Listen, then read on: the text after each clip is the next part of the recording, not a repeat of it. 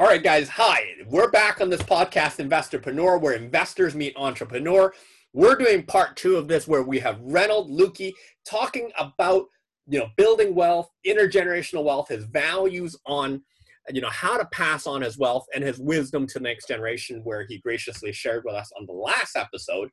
But here we're talking about everything investing and entrepreneurism. And today we have him talking about how he's built the wealth, how to choose investment strategies. I mean, he's seen it all, right? You've worked with large organizations from New York, where you were a litigator, to some of your experience about how you had participated from sports. I think there's a lot to explore from that end, how sports related to your professional life as well as your investment life. So once again, Reynold Luque, thank you very much for joining us here on the podcast, Investorpreneur, where we talk everything investing and entrepreneurism. So thank you for joining us once again. My pleasure, Peter. My pleasure. It's great fun. I'm delighted that we have a chance to connect across the Pacific in real time. Absolutely. And you know what? Over the several weeks, you've inspired a lot of my thoughts, as to how I, not only built the wealth, but also preserve it and to also pass it on. So in the last episode, you shared with us some of the philosophies as to intergenerational wealth, how to, with the sharing of the family, the 10-10-80, as well as the opportunities to share with your children how they model after you. But now we're going to take a little bit of a pivot into building wealth, because abundance obviously was a lot in your life. You've had a great career as a career coach. You also work with entrepreneurs, serial entrepreneurs, from startups all the way to IPOs, for people who really want to get to understand, what you can do. I want to pick on that as well. But let's go into the basis. I mean, one of your philosophies is perseverance beats intelligence. So can you share with us what you mean by that? Because, that was something you brought up. That was a very important part of your belief system. So how is perseverance more or beats intelligence? Well, I think for me, the way that's played out over the years is that I've learned that you can't sow and reap in the same season. You can't plant and harvest in the same season, because if you do, all you're doing is digging up seed. Right. And I think one of the things that perseverance teaches you is the patience that you need. Okay. Now, we've seen over the last few months, we've seen on the in the stock market some examples of companies that have done 200, 300, 400% in 1 year. All right. Right. Classically, you would say that's the sign of a bubble. Who knows? Okay. But one of the things that you recognize, or I've come to recognize over the years, and all of the reading and all of the experience and all the coaches that I've had over the years, is you might have those, okay, but that's not the norm. I mean, you think about the reason it's getting all the press is that it hasn't happened except once in a while.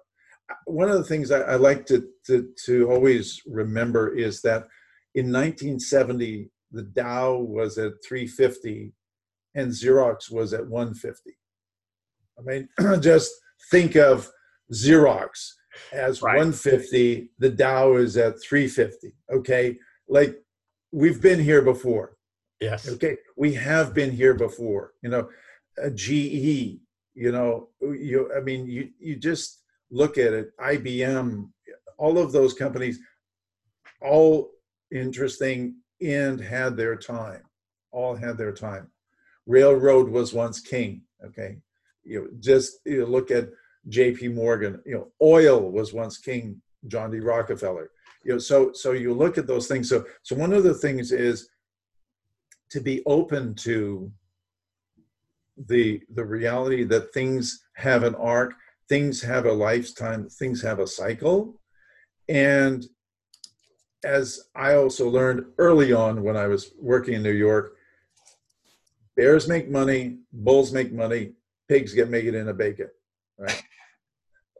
Really, being consistent and having a philosophy and being patient and being thoughtful and always being willing to learn, and also recognizing that the idea that you as an individual investor, unless you're a JP Morgan, pre-SEC where you can manipulate the stock market, none of us has that power. Okay, maybe some oligarchs, what have you, maybe they have a shot at it.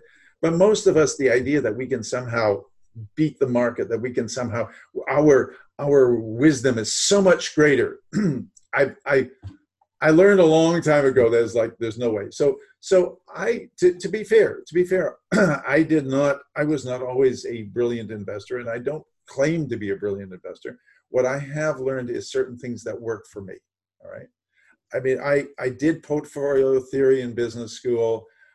I actively did for about 10 years. I did dartboard. I mean, literally, I would put that. It's like, I would go there. I was like, okay, you need a portfolio of like 20 to 30 stocks.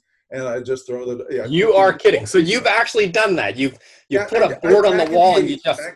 Back in the late 80s, after the stock market crash, once I come out, whatever, then we've gone up and down, correction or whatever. But I did that. It's like, yeah, let's see if this works, So how did it work out? How did it work out, Reynolds? It worked. Okay. I mean, it met and it went up basically like, I had this like 30 different stocks and I invested a little piece in each of them and it worked. Okay. Now, did it work brilliantly? Some was up and down and up and down. And the other thing was, what I realized was, it's not my real passion, sitting there and all that, because particularly when you have a job that occupies a lot of time. So my kids learn to grow up and value my time in the same way that I valued my time as my father's a family doctor, because I was out the door at 7 and I was typically home rarely before 7. Okay. Right. And I tell my kids, look, if you want to succeed, you got to work part-time. It's 7 in the morning to 7 at night, or 7 at night to 7 in the morning. That's just the reality of what you're going to have to work, especially early on. And the idea then was, when I was working in consulting in executive search for Egon Zehnder, and I also traveled 150,000 miles a year. Right. Okay? But I always made it a point, to the extent possible, to reduce the days I was gone. So as a result, I was doing at least one red eye a month for 15 years, 20 years, because I didn't want to be spending more time away from my kids than I could, and from my wife, to be honest. So that was the thing there. So I'd start off with dartboard, and then what I found over time was, let's see what we can do and look at like Magellan and funds and sort of those funds were evolving, and look at some of that. And then eventually I wound up then, as I say, there were certain like real estate investments where, I was actively involved, condominiums, things like that, working that. What I discovered was, fixing toilets and, that kind of stuff was not my favorite. Nor is it mine. No, and so I learned, so how much of an investment, what is it? Looked at the numbers, became more astute at looking at numbers, as opposed to, okay, we got this, and figuring out how much should be in what part of the portfolio, and saying, okay, who can I talk to? And learning that I would have typically 2 or 3 advisors that I would talk to, guys who I respected in the bond market, in the equities, and in real estate, and I'd see what were their philosophies, how it was working for them, and then sort of, okay, that makes sense. And over time, I found that I increasingly said, I will rely on professionals who know what they're doing and recognize they need to eat. I'll give them a cut, and as long as they're doing, significantly better than the market, I'm happy to give them my money and let them manage that side of it. Okay. Right. So you didn't take everything on your own. You sort of went, okay, eventually as you focused on your professional, entrepreneurism, and as well as your career, you gave, the savings that you had, and you divvied it up with several advisors or people that you trusted. Exactly. and you let them work. And was it in various faucets, or was it, was it all in the market, bonds, derivatives, or, obviously you have a huge IPO component in you. So how did you so the big thing was that there was in each of them had their own particular specialty. Okay. Some were, as I say, in different types of bonds, so that they would be predominantly bond oriented with a little bit in equities. Others were more were small caps and things of that nature. Others were over time as things go. Whereas, okay, well, here's some private equity opportunities. Okay, right, and that was their focus there. And others were in seed rounds. Okay, how do we go into seed rounds? And sometimes I would invest directly in seed rounds with companies directly, or in like a Series A and what have you. One of the things, just for those, what I learned with a lot of seed rounds and pre-IPO investing was you have to be willing to take the long view on this, because oftentimes a seed round just means that you have a seat at the table to invest the next time around. Okay? Yes. And so one of the things you also learn is that just because you missed the seed round doesn't mean you've lost. Okay. Just because you've missed the A round or the B round doesn't mean that you've lost. Sometimes, you can do really well post IPO, so it's just a question there. So one of the things that I learned in executive search, 30 years of executive search, what I've learned is I don't know of any company that's been successful with poor management. Okay. That you can't sustain a company with poor management. So that's fundamental, right? There has to be the right technology, that it has to be timely. I mean, I had guys in the late 90s who were doing gigabit Ethernet, doing gig bandwidth. 2001 happened. They had companies of 350, 400 people on a rocket ship, and it just went zero in 2 months. So right timing is very important, is what you're saying. So you can't be too early either. No, because let's not forget Steve Jobs demonstrating the Newton in 1991, right? It's, everybody said it was silly. How could you do this? I mean, the idea that we would have communicators on Star Trek, that's like cell phones. It was like mobile phones. Those come in boxes like that. I remember my first compact portable computer. That sucker weighed 35 pounds. I mean, it was like even it was you bench pressed on sucker. I mean, it was amazing.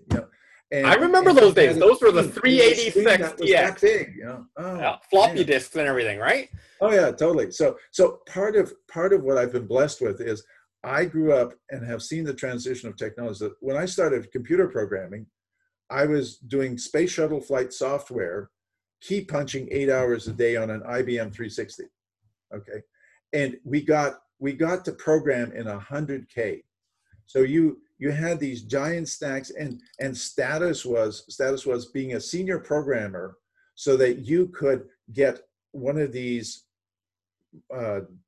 floppy, these 20-inch floppies where they went ka-chunk and you turn them on, and they had a whole 2.5 meg. I mean, it was amazing, right?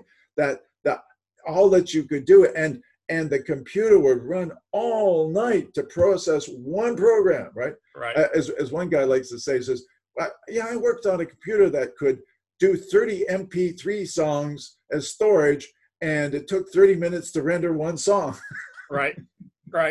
So that perspective allows me to say what works, what doesn't work. And at the end of the day, business and investing is investing in people, ideas, and do they have the right time? And that right timing is also a situation. Because I've invested in some great startups that went to zero, because why? Timing wasn't there. It's one of the things I also learned was like in biotech, biotech, you got to have a 15-year horizon if you're expecting something out of biotech.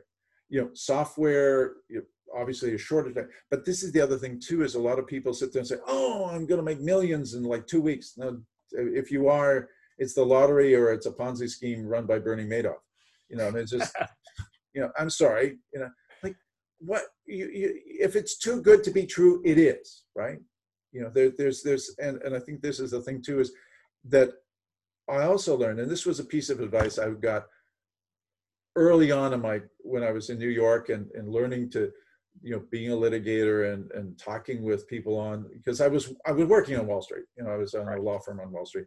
And so you meet these Wall Street, and the advice I got from one guy I've never forgotten is never play with money in the market. Never play with investment money that you can't afford to lose. Yes. It has to be. And so it was a situation where you did, and that's what portfolio theory, was helpful too, but just this philosophy of 10-10-80 that we talked about, which is, there are certain things that you protect, okay?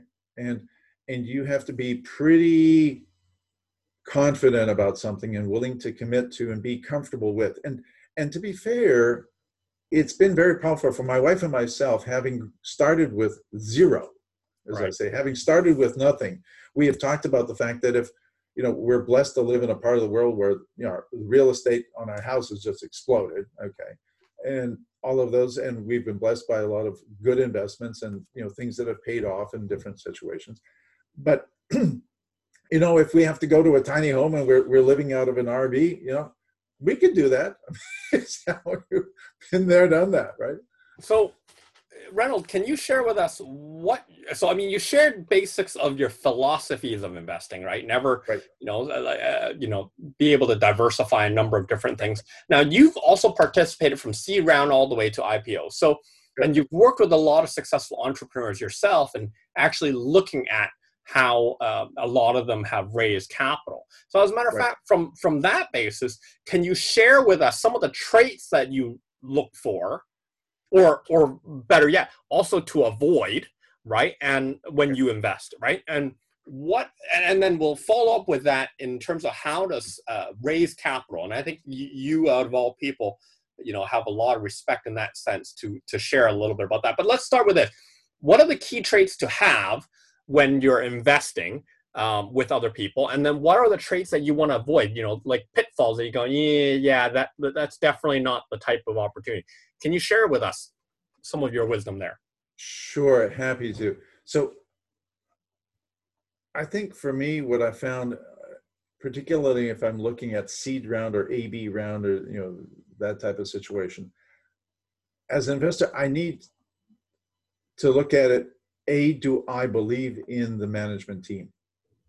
I really look at and spend the time looking at what's their background, where have they worked, how have they been successful, where have they failed, okay?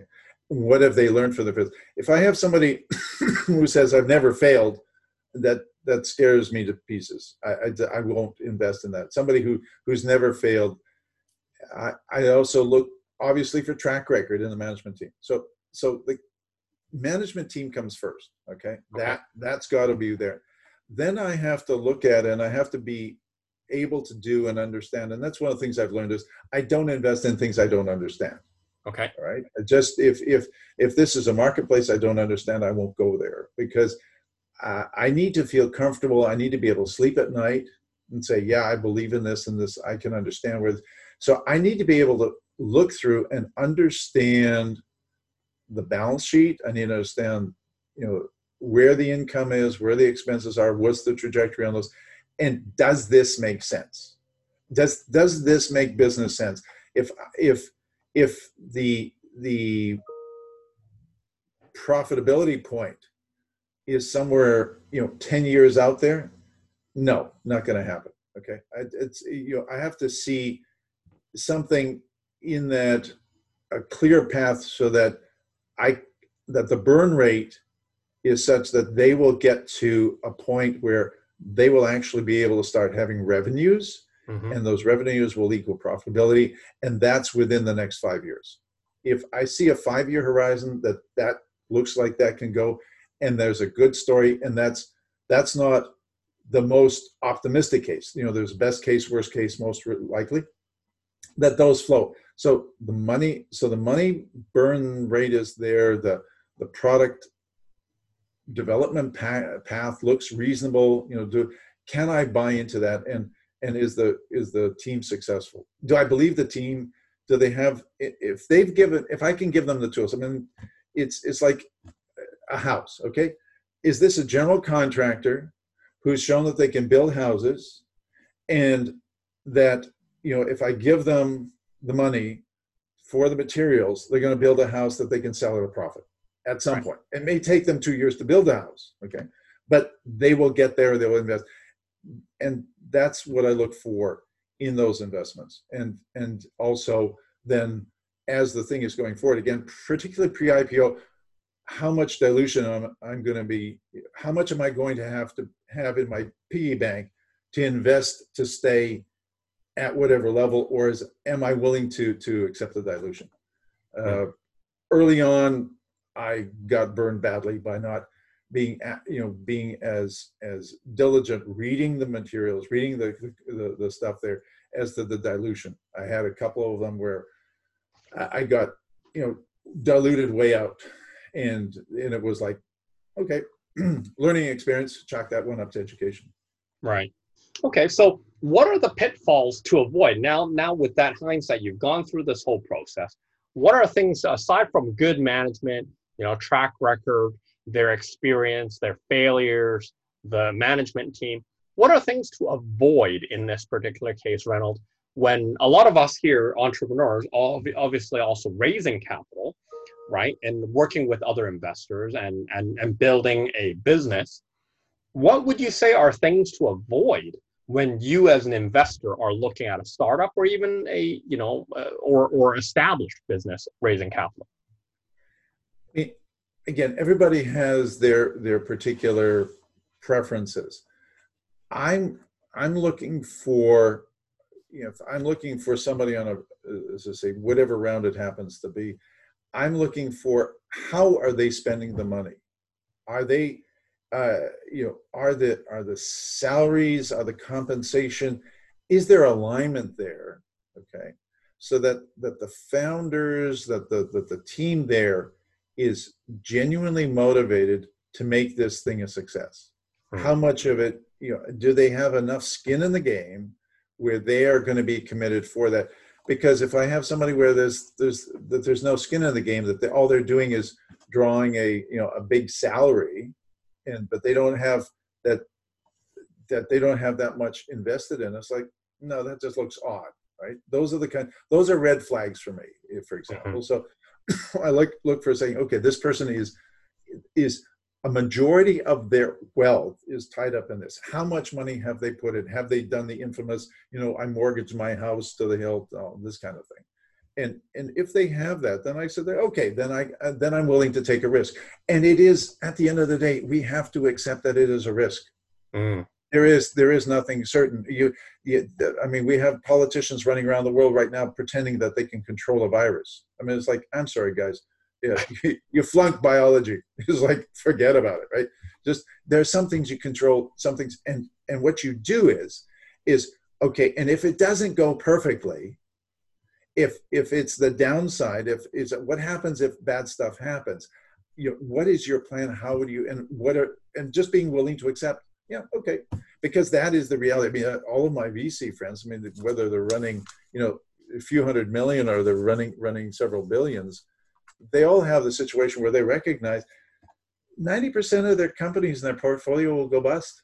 They won't make it to IPO. I mean, it's unless they only invest like in D round plus, then okay, eventually they will, but not all of them are successful. And so it's a situation of their recognizing, yeah, a lot of this won't work. A lot of this will go bust. A lot of this I won't be successful on. And that's where I say, go back to this, pigs get made into bacon.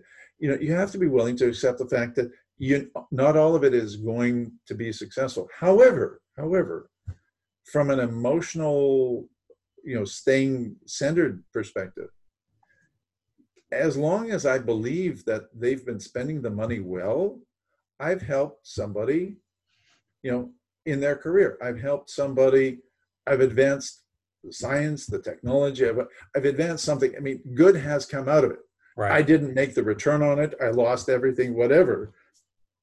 But something good came out. And so I think if you figure out that that's where you are coming from, that you are planting seeds. And then the other thing I look for is how much can I be invested in and involved with this investment. Okay. And so there's certain things where if it's something really interesting, then I'm more actively involved. And that would be, for example, am I investing in this? And am I doing, for example, some consulting work for them? Okay. Right. Am I doing some search for them? So am I recruiting people to them?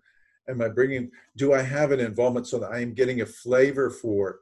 And I think particularly the earlier on that is, the more important it is that you figure out, is this something you want to be emotionally involved with and get engaged with and keep track of? Then you have a far better chance of success. All right. If it's completely behind, the curtain and you can't see anything, you can't get there, and it's completely passive, that's a different risk preference profile that you have to accept and say, okay, then I better make sure that I'm staying, do they have like can I see the monthly financials on this? This is one of the things that particularly in seed rounds and stuff like that, how much access do you as an investor have into the financials? Right. Can you does the CEO respond to you? And I think the flip side is, if you're raising money and you're trying to raise money, I think it's really important that you act professionally and are in communication. Nothing scares an investor more than when the phone goes silent. There's no email response whenever. That just is really, and stuff happens. And if you are, as somebody who's looking to raise capital as an entrepreneur, if you are upfront and communicating, then people are generally willing to work with you and say, okay, let's, you need some more, okay, this is, and why is that? If this was something like, upside, downside, oh, well, we had this occurred, we need this, and we can bridge this, and it's a good story, then investors are generally pretty understanding, say, okay, sure, yeah, I understand it. But if there's no communication, or if it's only bad news, then obviously, then something's not working there. And so as an investor, you look at, the transparency. I mean, a much abused word, but are you does the investor feel a partner in the enterprise? And the more you as an entrepreneur can get the people feeling that they are part of the success, and that's what you should be looking for as an entrepreneur is, can my investors help me advance my business? Can they give me access to new markets? Can they give me access to additional funds, additional sources of capital? How do I leverage that? So those are all those kinds of things that you want to be looking for. Wow, you've brought up very, very good points there, because you're looking from both sides of the angle, one being the investor and the second being the capital raiser. I think you've brought up some very, very key elements to funding a business and working with businesses, both from various sides. So taking the final turn here into sports. I mean, you're an athlete, you've done 70 plus triathlons, you've done 20 plus Ironman. This is the only year, because of COVID, so that you're not participating, there's still 3 months left. But, with that being said, can you share with us some of how that in sports, some of the mentality, some of the things that you've learned in sports, and why you keep doing these triathlons? I mean, you have done them all. So why are you doing this, Reynold? Thank you. That's a very good question. Well, I think it's a situation where, somewhat facetiously, is that if you were abused as a child, you're an abuser. I think having grown up with a dad who kicked me out of bed in the morning, before 6 o'clock, and I had to do, at least a mile before breakfast. And by the time I was in high school, I was on cross country. I wasn't, because for a variety of reasons, I wasn't the fastest, okay, but I was running a 10K 5 times a week. I was running a 10K before breakfast, and as a result, the 2 mile was my event, right? Because part of it was all these pretty boys, they just died, so I was able to, get that. Now, you also learn you get humbled there by your children. I still remember vividly my youngest, when he was 11, did a 41-minute 10K, and I said, I think I have to pass on the baton, and the other one was doing a 4:38 on a mile as in ninth grade, and I thought, nah, that's not where I am anymore. And being willing to do it. I mean, one of the things which is nice about Ironman is you don't worry so much about the transition times anymore. You take your time. You go to the bathroom, you catch a break, what have you. And the shorter distances, time, the transition times get to be an important part of it. When at the Ironman, it's like, do you finish?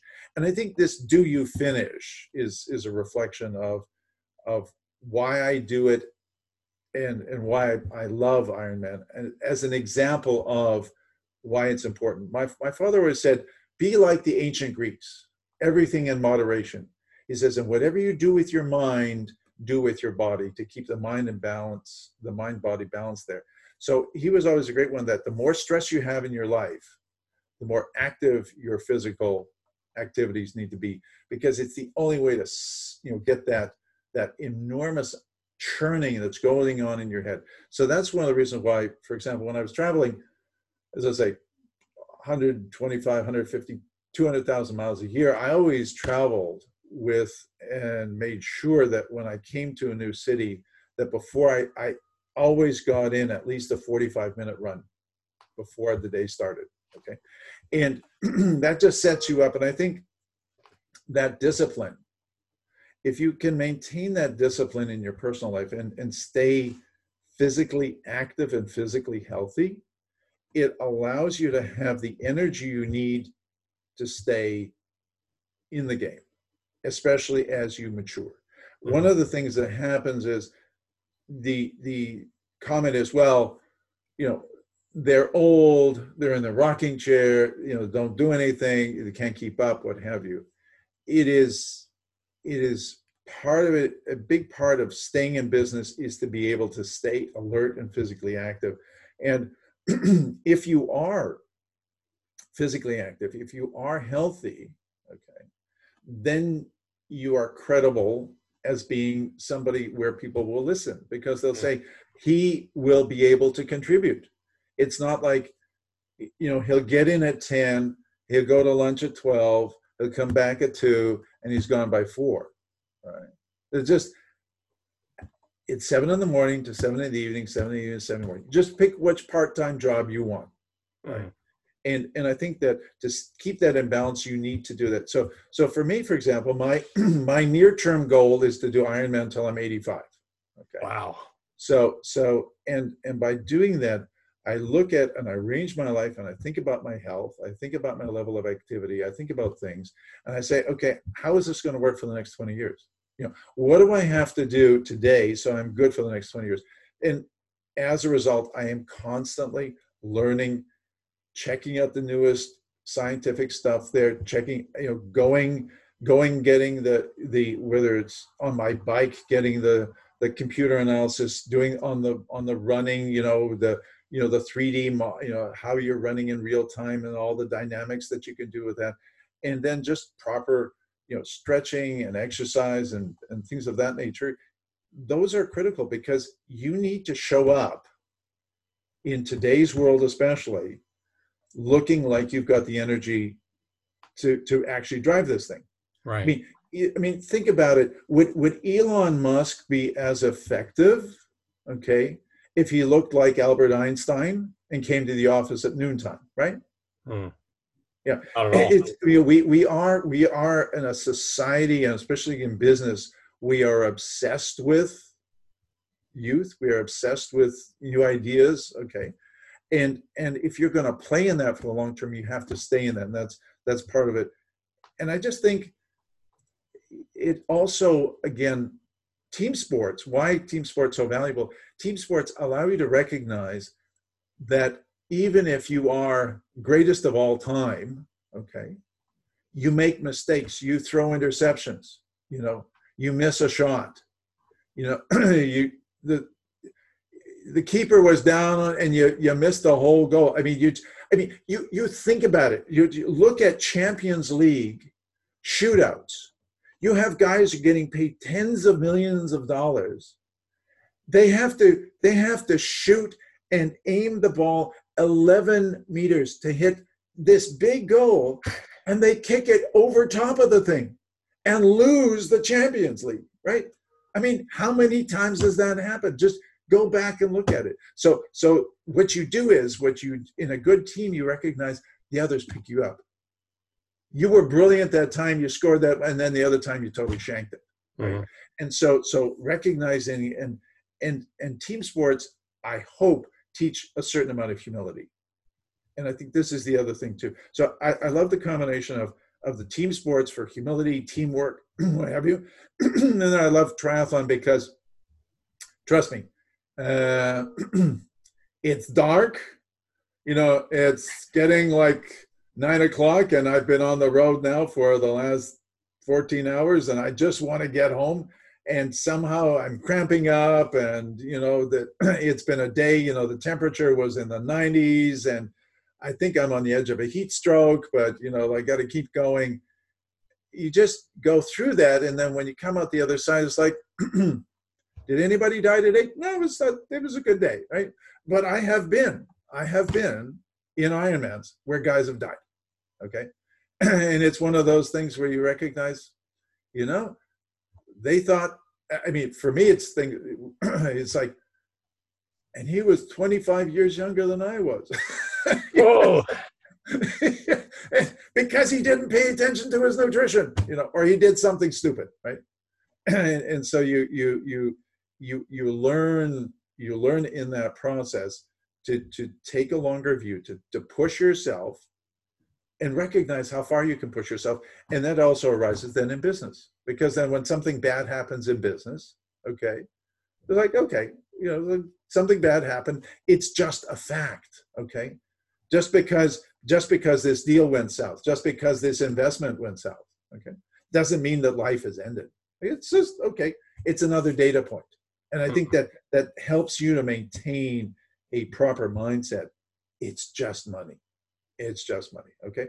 And it's nice, okay? Would I do I wish I'd invested an extra 100,000 in Tesla back in March? Sure, who wouldn't, right? But on the other hand, there's other stuff, right? And who knows? Who knows which Xerox of 1970 I missed? Right. Or what's coming, for that matter, right? Or what's coming. I have I think, if I told you the story, I had a friend of mine. He was offered in 2001. He was offered an opportunity to be a CEO of a startup search company. At the time, there were 65 search companies out there, all bigger than this one. And he was looking at it and he said, I've been through this. He'd made several $100 million in various things. So he was like, what do I need? So it's like, I've got this other one. I'll keep going with this one. I think this is a much better, I've just gone through it. So like, forget about it. And it was Google. Yeah. My gosh. And he said, this was a few years ago. He says, this is my $2 billion letter, because where I said, no thanks, right? and it was one of those that I wish he'd taken it, because he's a super, super generous guy. He's got all sorts of cool stuff that he does. But, again, it's a situation where, stuff like that happens. And how do you get stuck in the past? I think this is, from an investor's perspective, is super important. Are you a victim? Are you a victim? Or are you somebody who is paddling the canoe through the rapids of life and getting wet occasionally? Sometimes the canoe flips, okay? But are you, most of the time, paddling the canoe? Or are you sitting there in a little life raft that's just spinning its way through the rapids and getting flipped over periodically? And this, I think, too, is perhaps a point that on life that is important for you as an investor, is to surround yourself with positive people. Absolutely. It is if you have people who support you, who fill you up, who boost you up when your canoe flips, okay, that's who you need. Having people who can recite to you every bad thing that happened to them and how life all went bad because of something that happened on the playground when they were 12 years old, and as a result of that they have had nothing but problems their life. I was like, I mean, I find it fascinating that I have, I know someone where, they were raised by alcoholic. They were an orphan. They were raised by, they put up for adoption and raised by alcoholics. Okay. And he is an incredibly wonderful person and super successful, great family man, what have you, because he took from seeing that and making decisions and saying, I am not going to live my life that way, that he's had an amazing life. And I've seen people where, they have been given everything, every opportunity. I know someone who is homeless on the streets in his 40s here in Silicon Valley, whose parents are super successful university professors, siblings are successful as in professional life, and he's homeless because I wanted to be a singer and I never got the break I should have gotten. And to the and in a sense is happy to be on the streets. I mean, he said, like, I'm not working for the man. I'm not, I have no stress, I mean, and so, it's fine. So I met him at doing homeless dinners, right, at our church. And again, really interesting person, but it's fascinating to see how same gene pool, siblings went one way, parents obviously went to, so I think that's why it's important to surround yourself by people who are motivated and sit there and say, okay, life happens, right, get on with it, and how can I help? And I think this is the thing is, when you're talking with and connecting with and dealing with people, you want to be working with people whose response is, how can I help? Because that will bring the best out in you. That will bring the best out in you, because then you will that will increase your trust quotient, your openness to adventure, your willingness to take chances on people, if people take chances on you. And I think that's the important thing, that are you genuinely on a daily basis contributing and giving back and helping to build the world? Because it's constantly negative news. If it bleeds, it leads, right? And you can choose to get sucked into that, or you can say, no, I'm lighting my candle, I'm not cursing the darkness, and get on with your life. And do that in your investment, do that with the friends you're with. And I think that's where your quality of life is. And it starts with, it starts at home. And I think if you keep that, then you'll have a situation where you've got a great relationship with your spouse. You'll have a great relationship with your kids. Is it always perfect? No. You will fight? Yes. Learn to fight fairly, even better. and at the end of the day, you sit there and say, hey, it was a good life. It was a good life, and I'm enjoying it. So, and I meet interesting people. That's fantastic. Well, Reynold, your wisdom is always inspiring to me, for somebody who's following, the footsteps and learning from mentors, coaches, and people who have done things differently, faster, maybe differently, or lived a different life, or even the same life, but just a few years ahead, really is helping me a lot. And I know that a lot of us here are benefiting from your wisdom and some of the things that you're sharing with us, where, investments, entrepreneurism, and also family, and how to find that, find the combination of how to live life to the fullest. So, Reynold, in closing, can you share with us, how can people get a hold of you, if they want to learn more about, career coaching and what you're doing, and also more wisdom as to how they can accelerate in their career path as well, and along the various different lines of work that you do? Could you share with us how people can get a hold of you? Yeah, my website is my name. It's pretty easy. It's reynoldluecke.com. That's REYNOLD ReynoldsLewke.com. So ReynoldsLewke.com. That's my website. Has all the stuff on it that you need to. And the email is Reynold, REYNOLD, at ReynoldsLewke.com. Pretty simple there. So happy to do that. And, check, LinkedIn. I'm on LinkedIn too, obviously. So you check it out. There's not too many Reynold Lukes out there on LinkedIn. So I think you can probably find me that way too. So there's only one handsome one that I know of. So there you have it, ladies and gentlemen. Again, thank you very much for spending time with us, Reynold. It is a pleasure. It is an honor to have you here. I'm sure this is the first of many times that we did a two-part series on family, on intergenerational wealth, and now the second part on how we build and also build our finances as well as investing. So there you have it, ladies and gentlemen. Thank you, Reynold. Again, this is Peter Leung, where we talk everything investing, everything entrepreneurism, and we're glad that you can join us. Make sure you give us a 5-star, follow us, follow Reynold, because, I've learned a tremendous amount through these two-part series and also the previous weeks that we had a chance to talk. So thank you, Reynold, for being here. Ladies and gentlemen, have a great evening, and thanks for joining us here. Good night.